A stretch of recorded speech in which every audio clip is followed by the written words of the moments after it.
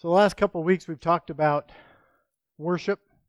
Going to kind of end it today, but it's kind of today's sermon probably could have been 2 weeks ago when we talked about revival, worship and revival.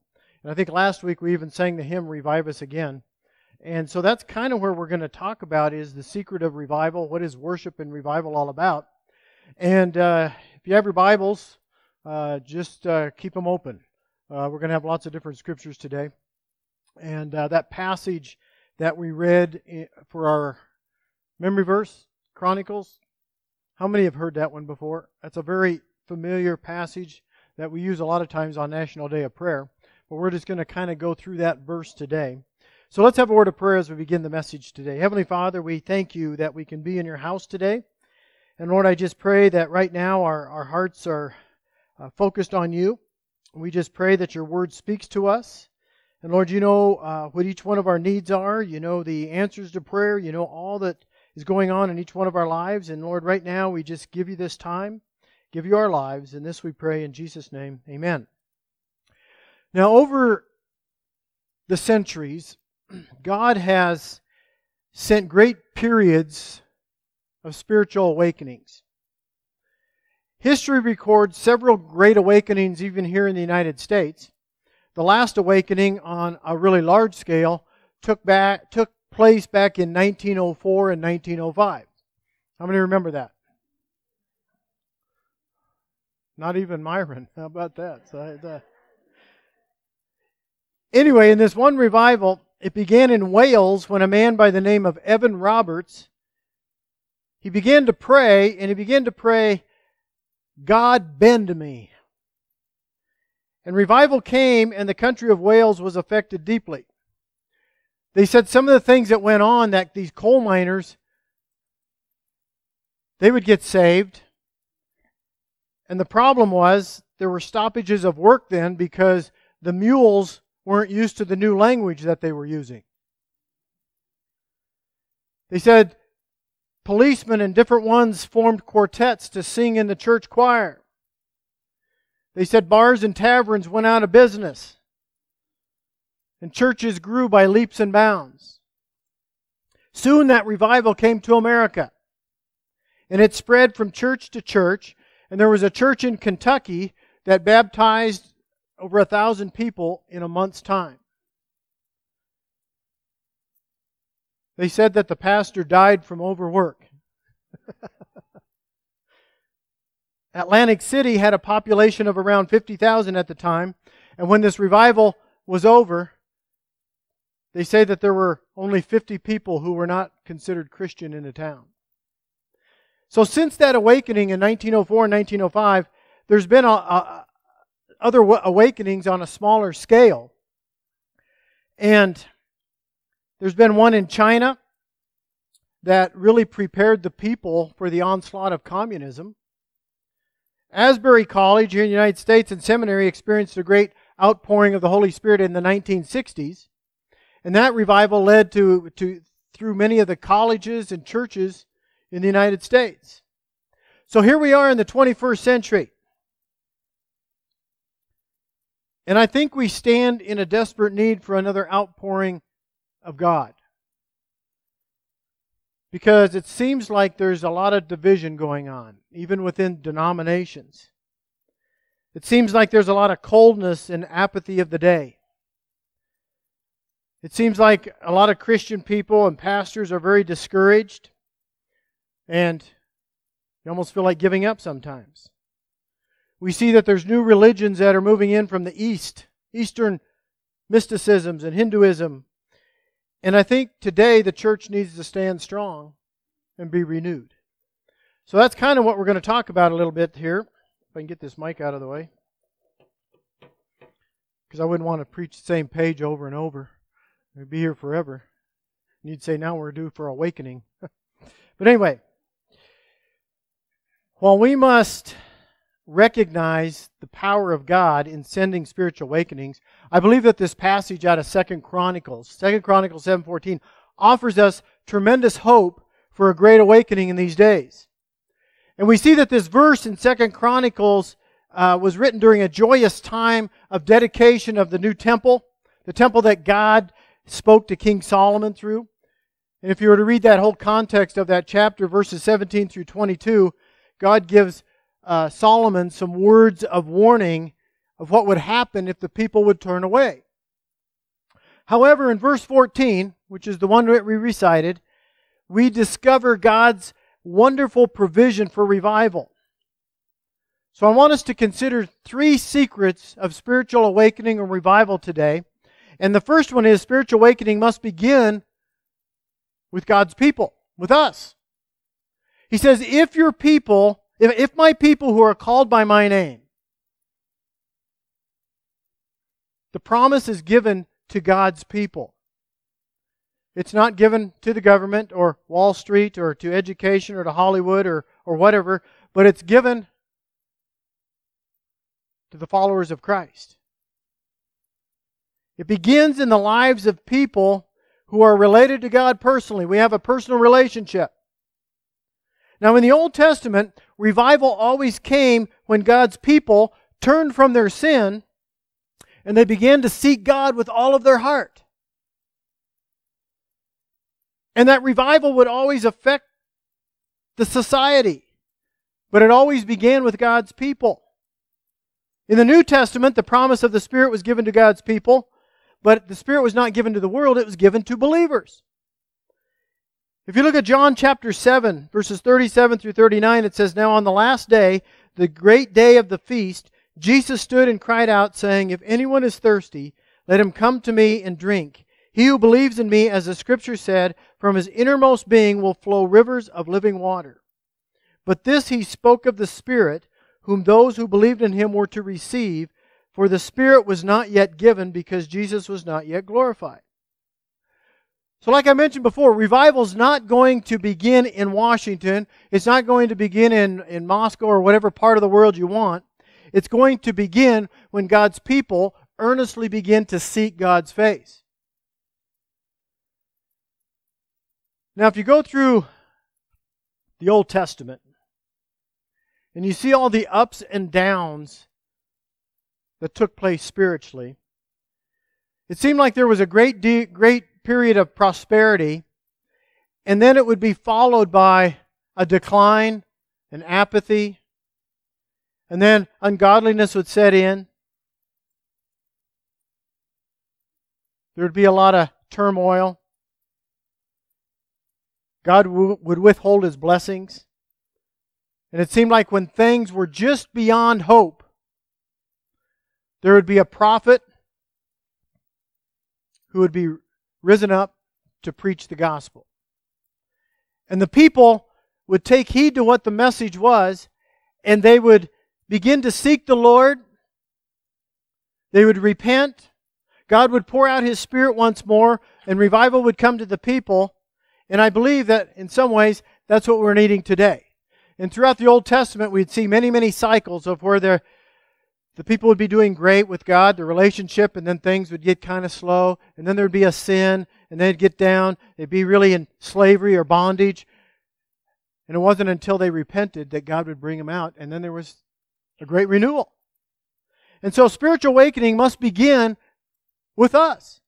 The second thing we see, and if you're thinking about points, I have 3 points, and it's a short sermon today. Because I was thinking Myron would talk longer. So you can thank Myron for the short sermon. The second thing is spiritual awakening must follow God's plan. God is sovereign in bringing about revival to His people. No two revivals happen in exactly the same way, although I think there's a common thread that seems to accompany these awakenings. One of those threads is a sense of desperation that results in a time of heartfelt prayer. And as far as I know, prayer has accompanied every revival in history.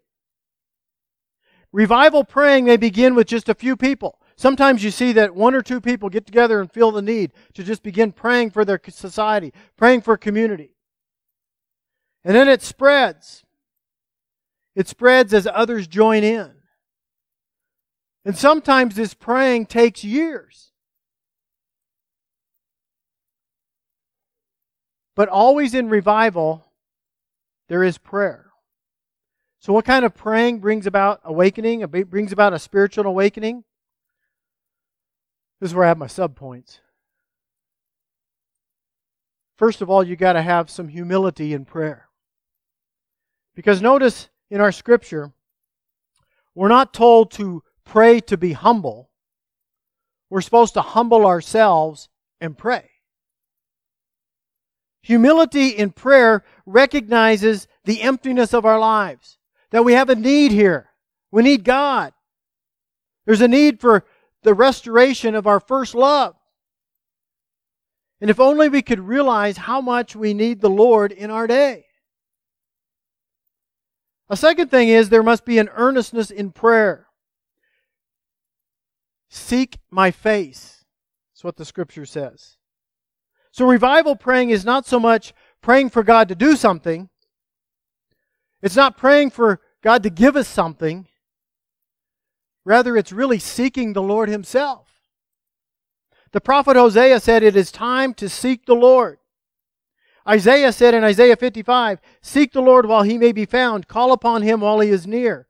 Let the wicked forsake his way, and the unrighteous man his thoughts. Let him return to the Lord, and He will have mercy on him, and to our God, for He will abundantly pardon." And then Jeremiah 29 says, "And you will seek me and find me when you search for me with all your heart. I will be found by you, says the Lord." We go to the New Testament. Jesus said, "Seek and you will find." But in our text it says, "My people who are called by my name will seek my face." You see, it's not God's blessings that we're seeking. It's not His gifts. We're seeking the Lord Himself. A.B. Simpson, from years gone by, he wrote this poem, and I do this for our traditional people like poetry. But he says, "Once it was the blessing, now it's the Lord. Once it was the feeling, now it's His word. Once His gift I wanted, now the giver own. Once I sought for healing, now Himself alone." And I think that says it so well. We also see that there's got to be a repentance in our praying. He says in our scripture, "Turn from their wicked ways."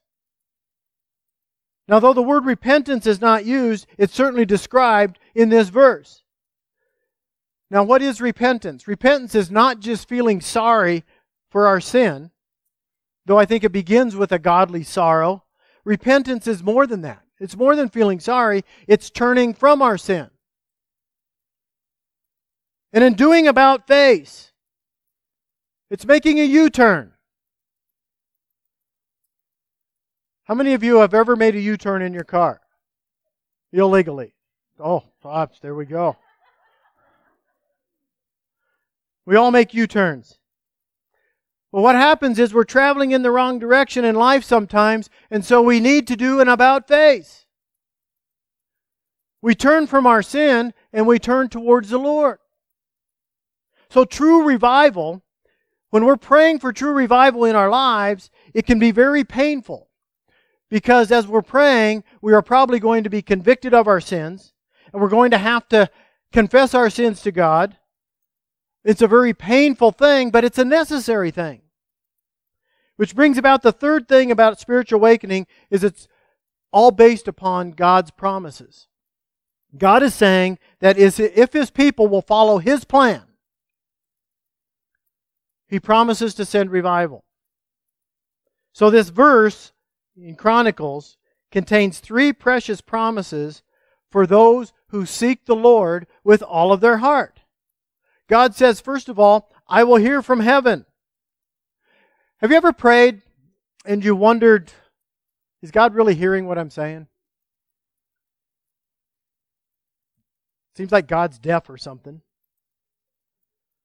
Or sometimes we ask ourselves, how long has it been since I've really heard from the Lord? And I guess the question comes up, are we really seeking the Lord, or are we just seeking for His blessing and His gifts? When we really seek God, He says, I will hear from heaven. 1 John 5, verses 14 and 15 kind of amplifies this whole promise. He says, now this is the confidence that we have in Him, that if we ask anything according to His will, He hears us. And if we know that He hears us, whatever we ask, we know that we have the petitions that we have asked of Him. We will hear from God if we are earnestly seeking Him. The second thing is, He says, I will forgive their sin. In today's society, sin's taken too lightly. Sin is very serious business. Sin separates us from God. As believers, it destroys our fellowship with Him. But the good news is that God has provided a way for each one of us to be forgiven. In 1 John 1:9, He says, if we confess our sins, He is faithful and just to forgive us our sins and to cleanse us from all unrighteousness. Now, in the New Testament, to forgive means to send forth or to send away. Now think about that. To send forth or to send away. But it also means to cancel a debt. That includes the remission of punishment due to our sinful conduct. We are delivered from the penalty because God has paid it for us. It includes complete removal of the offense. And it's all based upon the sacrifice of Christ. So as Christians, we ought to rejoice. How exciting it is that our sins have been forgiven. And then the last part of this verse, he says, I will heal their land. Revival may be a painful experience at first because of all the confession and the repentance and the brokenness. But the end result of revival is changed lives and a revived church. The outpouring of the Holy Spirit in awakening brings healing to the whole body of Christ. That's what happens first of all. And then after that, healing comes to the land. We've talked about worship the last couple of weeks, and I hope that we've maybe learned a little bit about what it means to come and worship, that we're worshiping 24/7 in our own lives.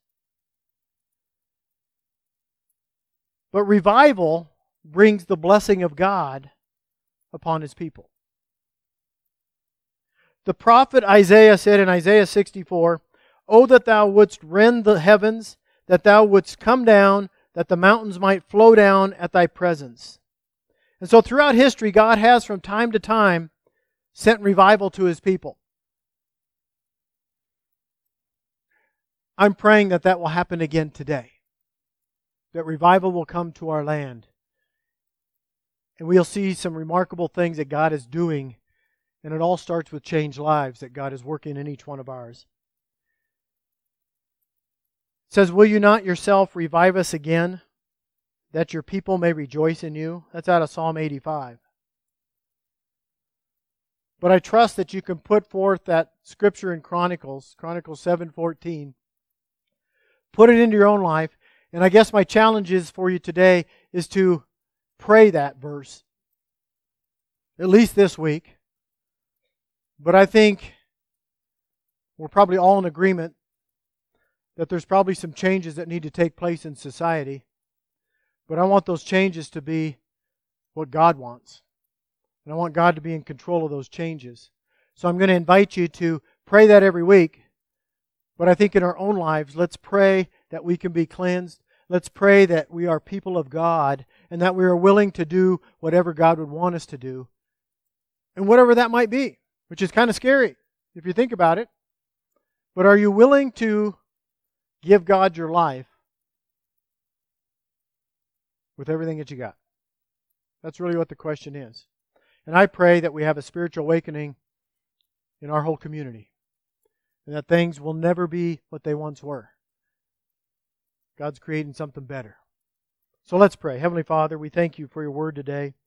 And I just pray that each one of us, even where we're sitting right now, that, Lord, you just do a work in each one of us. And I just pray as we draw near to you that we can just be more and more obedient to what you have for us. And Lord, we lift up our whole community to you. We lift up our whole country to you. And Lord, we lift up the whole world to you. That we can just be the people you've called us to be, and to be excited and stand up for what is true. And Lord, again, we just thank you for your word today. And this we pray in Jesus' name. Amen.